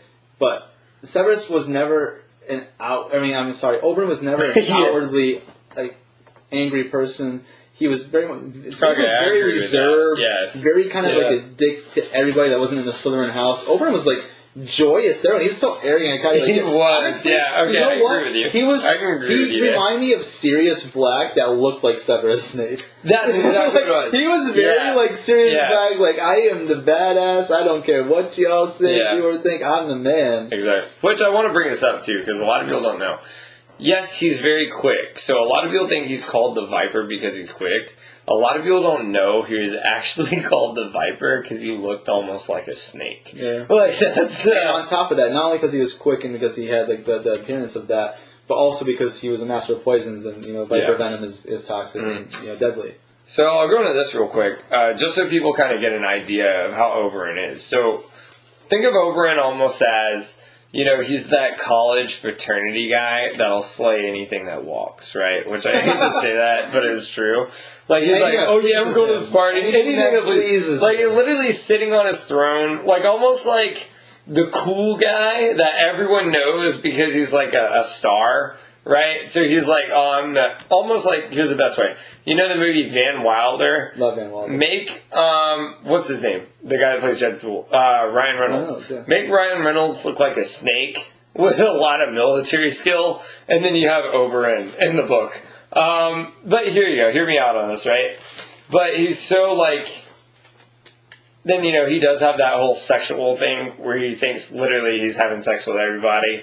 Even, like, you know, the bisexual thing came up in the show and stuff. Well, his exact words were, like, you know, he was talking to Oliver, the person kind of running the brothel now that Littlefinger's gone. He's like, I'm very expensive. He's like, but the biggest thing that, like, his words were, I see this, it pleases me. I see you, it pleases me. Some people only, why miss out on half of the world's pleasure? Right. Like that was his thing. Like he didn't care. Like if what he saw, he wanted. Yeah. He did, and he's like, he was giving him that whole monologue about, before you're old and your belly grows soft, make sure you have it's enough sex to your fill before then. And that goes into my favorite quote by him when he says, "Big doesn't matter if you're." What does he say? Big doesn't matter. Oh, that was when he was talking to Tyrion. Yeah, I was going to talk to Tyrion, which is great. When he, later on, but which I wrote that down later. But real quick, which is really funny, and we talk about the MCU on the show, which now they have Fox, right? Because I will compare him almost to, which is funny. I just thought of this, Van Wilder and Deadpool. Because he has the skill of almost Deadpool, but he's like Van Wilder, right? And keep in mind, too, remember in Van Wilder, how his dad, kept paying for school all this time? Because he was, he was an intellectual person. They thought he was going to be a very intellectual person. And the Prince of Dorne, the Viper Oberon, he actually trained to become a maester. You would never think of this guy as a maester at all, like Sam Tarly. Why would he ever want to do that? He actually study potions. Poisons, sorry, that's where the Cerberus snake thing is. Poisons for the longest time, which in the books you see, he basically gets bored with that as far as his history goes, and his love for adventure takes over. Yeah, and he's a very think about some of the stuff curious. He's done. He fights in the slave pits, and in the foreign lands. He does potion master. He has sex with whatever he thinks. Complete badass, man. Complete badass. The epitome of I'll do what I want when I want, and I don't give a shit. Oh yeah, and he's respected by everybody. Complete respect. And here's the other thing too: is you really see how because how smart he is. A genius, he uses those poisons on his weapons. Yeah. And where he uses his intellectual skill, just like about the mountain, he said, the big doesn't matter if you're laying flat on your back. Which that can be taken two different ways. But that goes into his whole personality. He's a genius. He was actually training to hit him in certain places, and we'll go into that later, to actually take his enemies down. Which goes into this. A lot of people don't know. He was so skilled in fighting when he got curious. He actually traveled over to Essos when he was, it says youth when I was researching it, but I guess in his 20s, I would say. And he actually served under the Second Sons. So we always talk about Dario Naharis. He was their Dario Naharis back in the day. He was their Achilles. And think about all he did. He was more powerful than that. Because he made it all the way out of that because he had the intellectual. You take what we were talking about, you take the Prince of Dorne versus Jaime, I'm taking the Prince of Dorne all day because he's got both sides. Yeah. In my opinion. Now, then it says, on top of that, then he actually fought off the Unsullied for a period of time. He was so impressive on the battlefield, but a lot of people didn't really like him because he had a reputation in the bedroom. I'm going to go ahead and interject here for a second because there's a funny quote that he made about the Unsullied because they were talking about that in the small council meeting. The Unsullied, very impressive on the battlefield, not so much in the bedroom. Yeah, exactly. Yeah, that's great. So it really goes to show his experience. I didn't even know this either because everyone talks about the fighting pits. There's nothing he has no experiences. He spent 5 years in the fighting pits in Marine because it was fun. It was fun. Didn't have to go there at all. Literally volunteered, says, I'd be happy to kick their ass just because I have nothing else to do. Kick their ass, kill them. Literally, Dad. It was fight to the death. It's not just kick their ass. I don't give a shit. I'm going to put my life on the line because I'm bored. Oh, yeah, literally, Dad has a shitload of money, wants to send you to all these high-end schools, everyone in King's Landing loves you, you have the military experience, and you're sitting here, this answers your question earlier, right? This answers your question. As far as money and military skill, you always have to choose that first, because if they're like this guy, obviously they can have a guy that's even better than all of them. Because the Prince of Dorne, he volunteered for fun to kick their ass because he knew how to beat them because he was trained that way. On the flip side, though, especially when we get on into what happens at the second to last episode, he sometimes fighting without armor can... Which is true. We'll talk about later on. But and then my last little point to him and his history, like I feel like we didn't get enough of him in the show. Like you start getting attached to him. Which he let me know. He gained a little weight later, but he's our one of our favorites and one of our favorite shows that's out right now. Mandalorian. This is the way. This is the See, way. if only they had thrown that in a little bit, or like maybe they had started like pre-filming or something, and then like at the very end, he was like as he's on the ground before he tells you to confess. This is the way. Throws it in. That would have been better. But no, you're right. That's very important. And also, kind of talking about his importance to how Tyrion's trial was going and him being a judge. Like Podrick, Tyrion's stave his squire, visits Tyrion and basically tells him, hey, like these people are offering me a knighthood to say that I gave you a potion called the Strangler. Poison called the Strangler. And I basically had told him, no, I'm not going to do that. And Tyrion's like, Podrick, now that you did that, they couldn't tempt you with honey. They'll try something less sweet. You need to get yourself out of King's Landing. So I thought that was really important. Like it showed how much Tyrion cared about Podrick, how far their relationship has come. Because if you guys remember, Podrick's the one that saved Tyrion's life in the Battle of Blackwater Bay when he got slashed by Sir Mandon Moore. Podrick put the spear through Sir Mandon Moore's face. So he cares so much about this young boy who's shown nothing but loyalty to Tyrion. He sends him out of King's Landing, and it almost all comes full circle. Since we're talking about the Lannisters, just real quick here. So just to show you the respect of Oberyn that the Lannisters have, which they don't have their respect for anybody. They thought of Dany and said, "Who gives a shit? She's just on her own right now." Got 3 dragons over somewhere else. We don't care right now. This is how much respect Oberyn had in the community. Tywin Lannister, that's pulling all the strings here, said, quote unquote, he said he's the one of the most intellectual and military skilled, but also has been half mad. He's bloodthirsty and monstrous since youth, deadly, dangerous, rash, witty, and unpredictable. Like, what does that tell you? When Tywin Lannister is calling you insane, but also saying, he has mad respect for you, that just goes to show he what they really as an ally, because remember, he asked him to be a judge for Tyrion's trial. He wanted, to bring him onto their side, and he denied his involvement of commanding the Mountain to carry out the murders of Elia and the children. Tywin, It almost makes me think of what's funny. And I'm starting to look into the series now that I bought, which we're going to do episodes on this later on. But the Night Angel trilogy, it almost thinks of their skill and what Oberyn had. He and the Faceless Men. He was an assassin. He was a straight up assassin. But to kind of finish out episode 3, because the Wildlings. I know that we've kind of spent a lot of time in King's Landing, but back. I told you that they were preparing for their battle. The Wildlings actually attack Ollie's village. They kill his family. Ygritte kills Ollie's dad with an arrow straight through his head.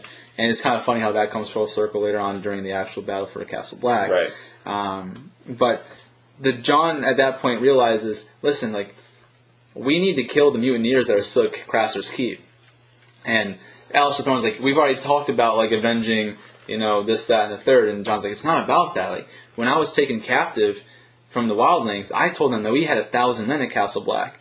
If they get a hold of the mutineers at Craster's Keep, they know how many people we actually have, which is just a little over 100. Right. How long do you think they're going to keep that information themselves when they're being tortured? Yeah. Right? So we need to kill them so that way they don't know that they can just hit us with full force and just overrun us the very first night. Yeah. So Jon was so intelligent that he had to make Mance Rayder believe that they had enough people to hold them off, so he didn't feel their full force, and that's exactly what really kind of saved him through that night. That was super important, as we'll go into later. But now that especially we're talking about these people who are really intelligent, have done important things here. Darian Harris, you don't know much about what he's done other than fighting in the pits.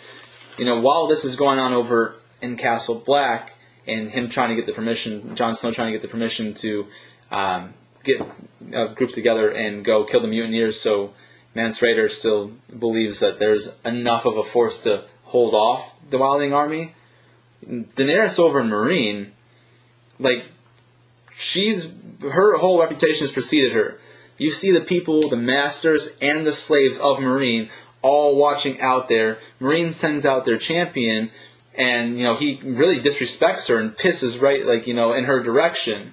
And so Daenerys has to kind of make a choice of who her champion's going to be. And everyone, let's talk about the people's devotion to Daenerys. Everyone asked for the honor to fight for her. She, the first person that asked was Barristan Selmy. He's I've won more single combats than any man alive. Let me fight. Let me kill this man for you. Let me be your champion. And she says, well, that's exactly why I need you near me. I can't risk your life. Yeah. Grey Worm says, let me kill this man for you. And she goes, no, you're the commander of the Unsullied. You're too important.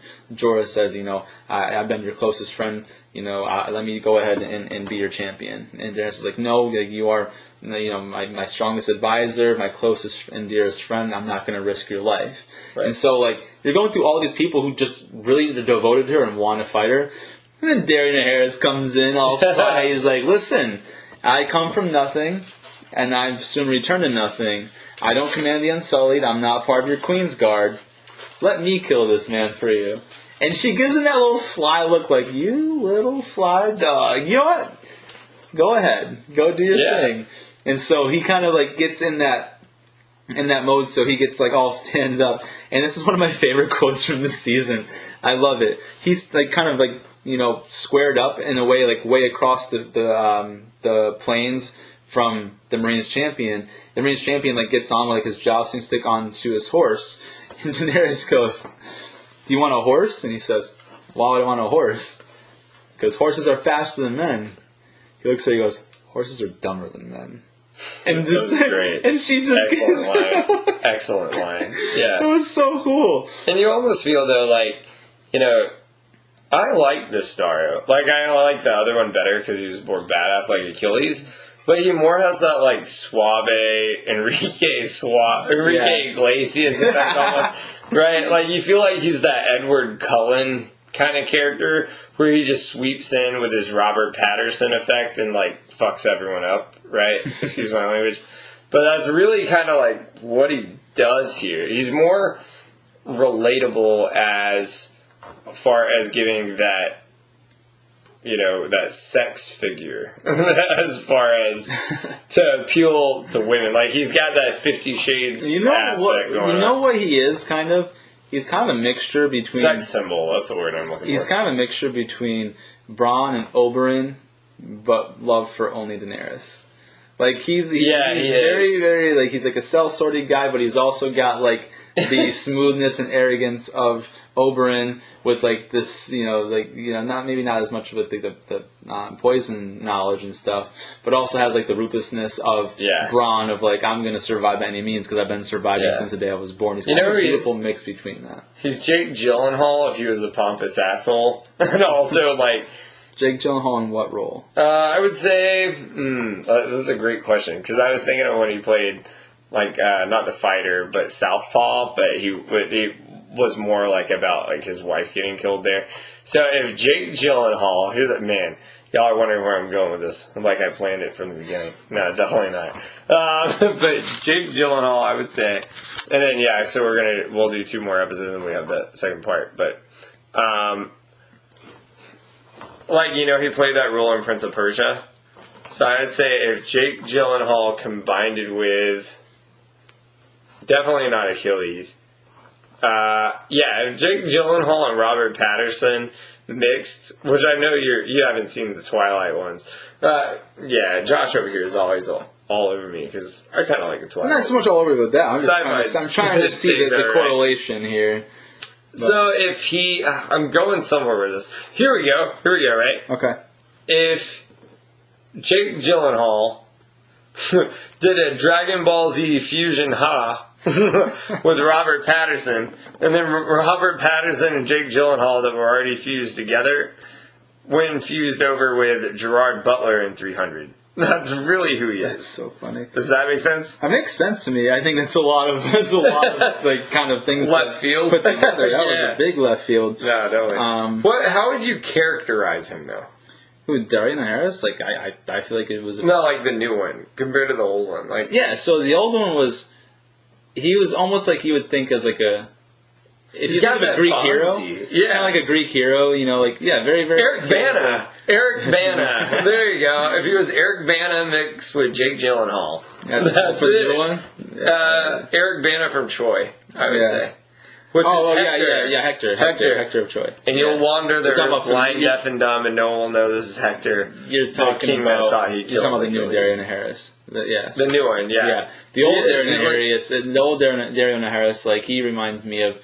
like the prototypical Hercules, Achilles, Greek god, right. Half man, half god. Like he was chiseled, had a great jawline, and obviously the hero. He was bro. Like we didn't see anything like him in all of Game of Thrones. Like it was if Legolas had muscles, man. Kind of. That's what he was. Skilled with a sword instead of just a bow. Yeah, basically did everything that Legolas could not do.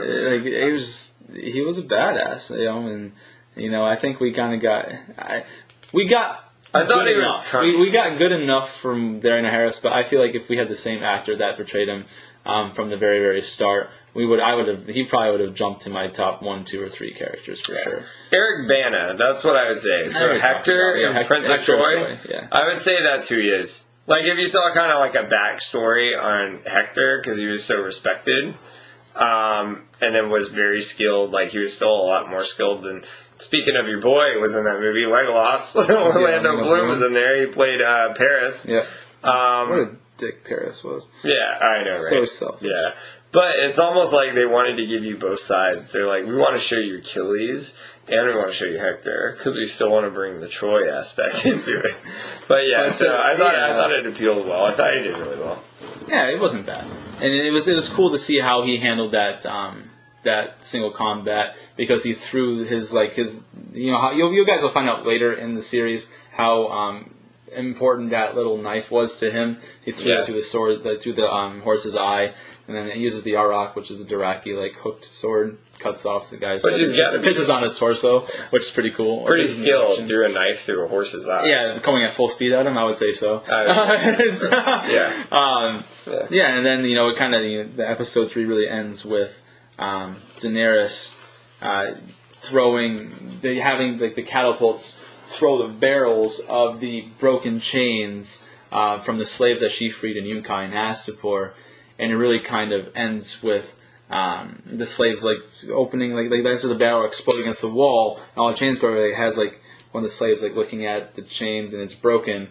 And he's looking at how this could be me, and then the master looks down fearful, okay, are we have to worry about our slaves actually rebelling against us? So that's kind of where I think that we should leave off for this part, just because it's the end. It's the end of episode 3, and it really kind of brings us to a conclusion of now Dany is more likely than not going to take control of her 3rd slave city. She's already freed the slaves in Yunkai and Astapor. They beat the champion of Meereen. So now we're kind of at that part where are we going to be able to get the slaves to do the hard work for us? Are we going to have another battle? How is that going to go? But it's a really good place to leave before we kind of jump into part 2, where we're going to stay really on track and talk more about what goes on through episodes 4 through 10. Yeah, which I do want to say, there is one thing we left out of episode 3, because it's kind of like a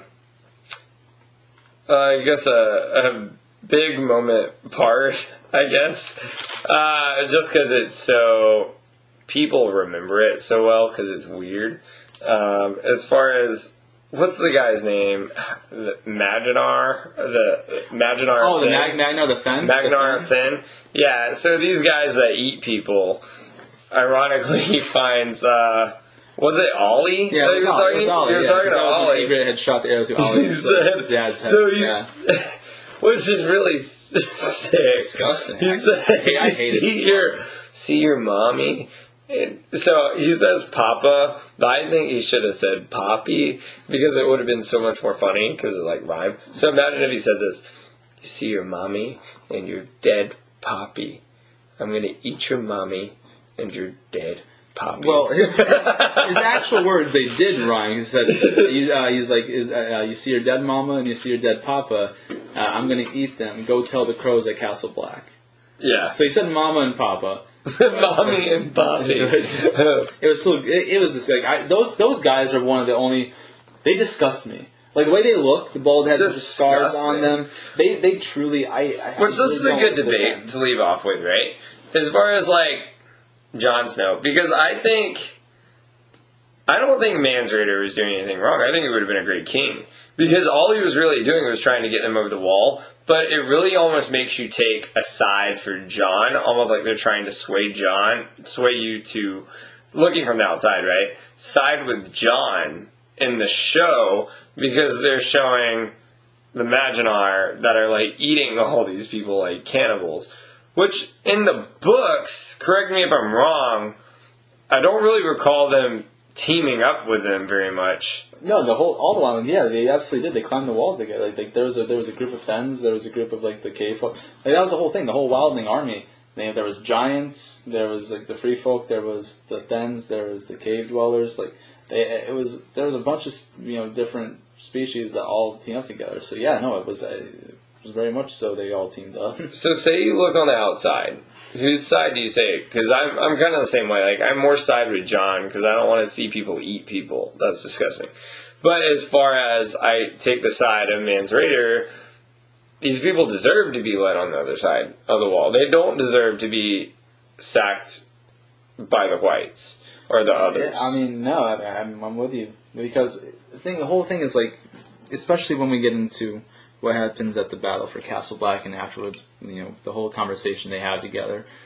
Mance Rayder never wanted to conquer anything. He didn't want to go into Westeros to take anything over. He's like, dude, like we just happen to be on the wrong side of the wall. Like, what gives you guys the right to hold us out and just like let us die out here? Like all I'm trying to do is to have my people survive. Like, so like I'm trying to get through the wall so, we don't get taken over by this dead army and become part of their dead army too. So I see that. But then, part of that is the fact that there are people who are accustomed to their own culture, like the Thenns, who will, the cannibalistic crew, like, how can you justify bringing those into Westeros and putting everyone else at danger and risk? It's just, it's a tough call. So I get why Jon did what he did, but I also see, Mance Rayder, he has the really looking for like the best interest of his people at heart. He wants nothing as a king. Yeah. All he wants to do. I mean, I honestly side with Mance Rayder because you gotta let these people. It's like today, right? There is good people and bad people in the world. There's people that do bad things, bad shit, and there's good people. But it doesn't mean you don't make everyone free just because people do bad shit. Like, you see what I'm saying? So I guess the whole idea is, right? Which, funny, people are going to, read into this and be like, oh, maybe they're talking about Trump or something. We're really not. We're actually talking about just fantasy at this point. But looking from an outside perspective, you have to really let everyone go over the wall, no matter who's there, and then you're just going to have to defend on your own because you can't make a decision for everybody unless you set up some sort of law, don't eat people. But they do that in other cultures. Here's at the end of the day, here's what it is. Like Melisandre said it best: the War of the Five Kings means nothing. The war is to the north against the living and the dead. You don't want to be part of the dead army is coming for you. You don't want to, number one, you don't want to die, obviously, but you don't want to become part of the dead army to kill the rest of the living. So, to prevent that, what's the best solution? We've got to get across this wall, because you guys remember the wall has certain magic in it to where White Walkers cannot get through it. We see what happens in Season 7 on how they get through the wall and what they use to do it. But outside of that, if they didn't have what they had, and I won't talk about it right now, they couldn't have gotten through the wall because there is a certain type of magic that's talked about that White Walkers cannot make contact and go through the wall. Which is why the wall was built. Right, exactly. Yeah. So, yeah, no, I'm with it there. But, guys, that's got to be it. We got to wrap this up here for our first part of this one. So what I wanted to talk a little bit about, obviously we always like to thank the audience at the end of all of our shows. But, guys, we've started to move into other countries, too, and it's been fantastic. So I think we've moved into Russia, we've moved into India on top of the other countries. That UK, Netherlands, that's another one. Netherlands, that's a big one. That was awesome. Outside the ones that we've already had, we've moved into 3 new countries, just in a week's time period. So it's really, really impressive, the fact that you guys really enjoy, but there's so many other fantasy fans out there that really enjoy listening to, people's perspectives on maybe, what they have opinions on, but they don't voice it. Like, listening to us, like, oh, I agree with that. Like, oh, if you guys have got questions about anything, or like you want to debate any of us about, a certain topic, we've got so many outlets for you guys to do so, because we want to interact more with the audience. Yeah. So, guys, we've got an Instagram page, Official Ridiculous Patronus. We've got a Facebook fan page, which is Chase and Josh Factor Fantasy. You can, if you want to go old school, we've got an email that you can send us. Email Ridiculous questions. Patronus. Yeah, Ridiculous Patronus. That's 2020 at gmail.com. On top of that, we also we've got other social media as well. We've got the Snapchat, which is RP Factor Fantasy. We also have a TikTok that we're working on as well to get some videos up there. Snapchat. To kind of like that. That's what I'm telling you, Snapchat for the RP Factor Fantasy. And obviously we've got our podcast there as well. So and on all the different forms, right? We've got iHeartRadio, we've got Apple Podcasts, Google Play, Spotify. YouTube, Spotify, Stitcher, TuneMe, Cast. So we've got a lot of forms, and we're looking forward to getting more audience engagement. But the biggest thing that I think that we would like to see is more engagement on our YouTube page. Just because from there it makes it a lot easier for us if we see comments on the YouTube page about having questions or anything of that nature, so we can respond right to it right then and there. And so it's public for everyone else to see, so everyone else can chime in and put their own opinions and things of that nature too. So our YouTube page is Ridiculous Patronus as well. So thank you guys so much for the viewership that we have on the podcast side. We're looking forward to more engagement with the audience in the future, and give us a follow and a like and a subscribe on all of our platforms. Yeah, all of them. I mean, it really means a lot. I mean, a lot of people, like we were talking about last time, they don't really think we notice this stuff. We really do. We see each in individual countries. I mean, we have people that reach out to us all the time, and it really means a lot. It takes notice. I mean, we were just a couple of guys that started this thing, and we were like, we'll see where it goes. Kind of like a joke, and it's kind of kicked off. I mean, we see people, because we follow a lot of other different podcasts and channels as well. And there's some people, they've been doing it for months, and people just don't follow their material. So it means a lot. You really think a lot of us. Yeah, exactly. It seems like you guys like the content. We like last that we had a calculation on. We had somewhere 7,000 plus listeners, a lot of downloads. So no, we really do appreciate it, guys. But this for today, that's going to wrap up our part 1 of season 4 with Game of Thrones. So this has been a production brought to you by the Ridiculous Patronus crew. Yeah, this is Chase and Josh. Factor Fantasy. Signing off.